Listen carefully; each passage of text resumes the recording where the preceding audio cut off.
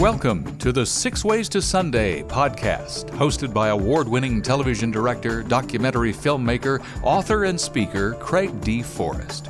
Join Craig for the next few minutes as he interviews leaders, artists, and creatives about trends and insights shaping our digital world and faith-based media. This podcast is produced and brought to you by Matchstick Media International. Now, here's Craig. We are welcoming a wonderfully talented lady that is an actor, comedian, writer, writes a blog, has done stage, radio, film, TV. Welcome to the podcast, Susan E. Isaacs. Actors over and over again that I hear from that are starting out, they're wondering, how do I get an agent? Do you have any kind of good agent advice? How did they find you? How did you find your agents? Well, that is the $2 million catch-22 question. I got referred by a photographer, and I got referred to the photographer by someone else. And I got my first audition because I had worked in youth theater at South Coast Repertory, and the director there was now doing TV. Wow. So they used to have a lot of what we would call casting director workshops, where you would pay money, you would go meet a casting director, you would run a scene, they would give you feedback. And that was one way. There's agent showcases, where being involved in something where it's an agent showcase. So that's probably one of the best ways to do it. Now, the industry has changed quite a bit. They're not as much interested in just playing actors, or like join a theater company and do plays and invite agents. Mm-hmm. But now they're looking for hyphenates. They're looking for someone who is an Issa Rae or, Master at None. People who do it all, and where that comes a lot is people who produce their own YouTube videos. People who have something to say, who have an idea, who are creative and talented more than just a performer. You see a lot of actor producers now. Well, and I think, actors eventually who work a lot, they become producers because they want to find material for themselves and have some control over it. Because the business has also changed now, that it's no longer just, 3 networks, but it's, a million streaming services, et cetera, is that the rights of the actor, the rights of the writer have been taken away, and almost everything lies with the production company, and more important, the streaming services. Mm-hmm. And so that's what the conflict has been. Finally, William Morris Endeavor signed it so that they would no longer get packaging fees. This was something where agencies would be getting 10% for their role as negotiating, and then they would basically bundle, do secret bundles and get paid essentially 40%. Wow. of the fee. Yeah, it was really bad. But anyway, it's much harder for actors to get agents because they want you to have skills as both a writer and an actor and a director. So one of my students, I used to teach at Azusa Pacific University. Her final year of college, it was really terrible. Her father died suddenly, and she was just kind of a mess.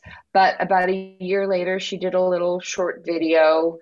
It got her going. She was very close with one of her best friends in the theater department was one of a twin, and the twin was in the cinema screenwriting program, and the other one was a theater major, and they decided we're going to make stuff. And eventually, she wrote a different kind of short, sort of about her father, and it went on to be at Sundance Ignite, which was Sundance festival for young directors. And it was just, she took an experience. I think the script had 5 lines of dialogue. It was really, really terrific. So they formed a company when they got their director who did that. Now they're off doing things. So I think for actors, this was my big problem. I was just waiting for other people to say I was okay and then jumping in to do what they wanted.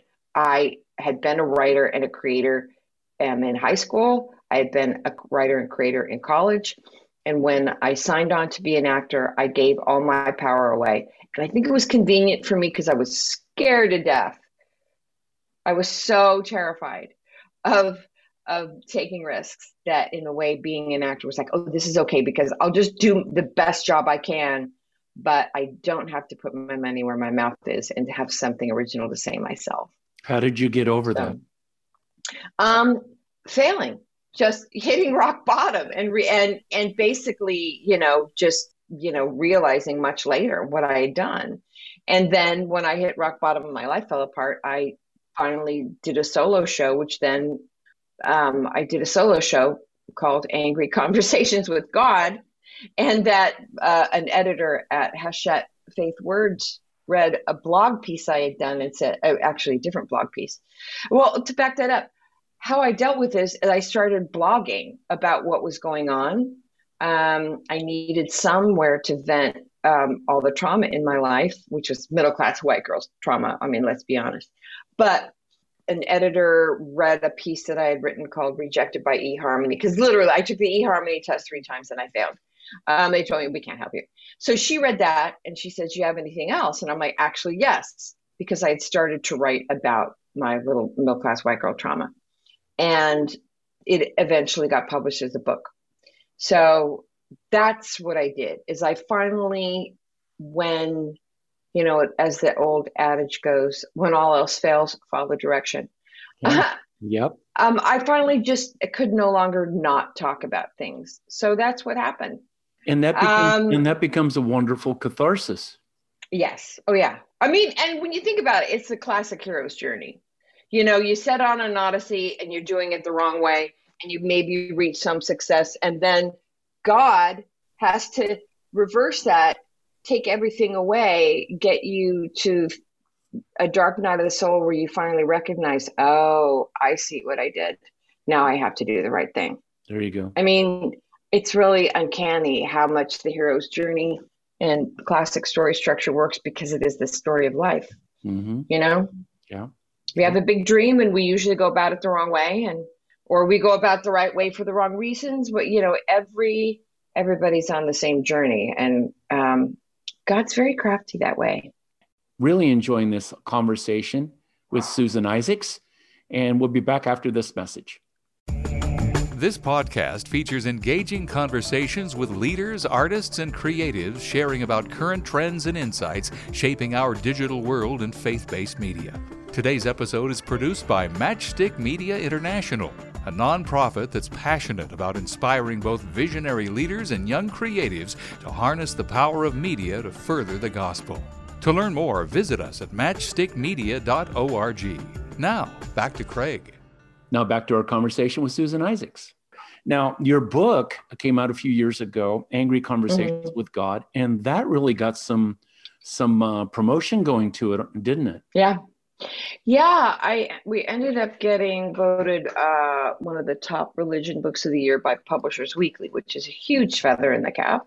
Mm-hmm.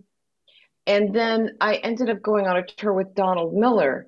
We went on a 2.5-month book tour, which was just incredible. It's an incredible experience. Traveled all over the U.S., went into Canada, and I basically did sort of like a warm-up, where it was like a 35-minute version of the solo show. And that opened a lot of doors. And I also made some amazing connections with people that I still, people who came to the show that I still talk to. Wow. Yeah, because I think when you're writing about stuff like this, and then I would say a few years later, I went back to the solo show, retooled it, and made it more of an actual stage play rather than sort of a stand-up act. Mm-hmm. I had it staged, and I did a very successful run of that in Los Angeles. And since then, I've been asked. I even actually went back to a Christian theater company in Calgary, and they brought me as a guest artist to do it. So it had a really great, really amazing things came out of that. Very cool. Really enjoying our time talking in this episode with Susan Isaacs. Please join us for the next conversation in the next episode, and you'll find us there. This podcast features engaging conversations with leaders, artists, and creatives sharing about current trends and insights shaping our digital world and faith-based media.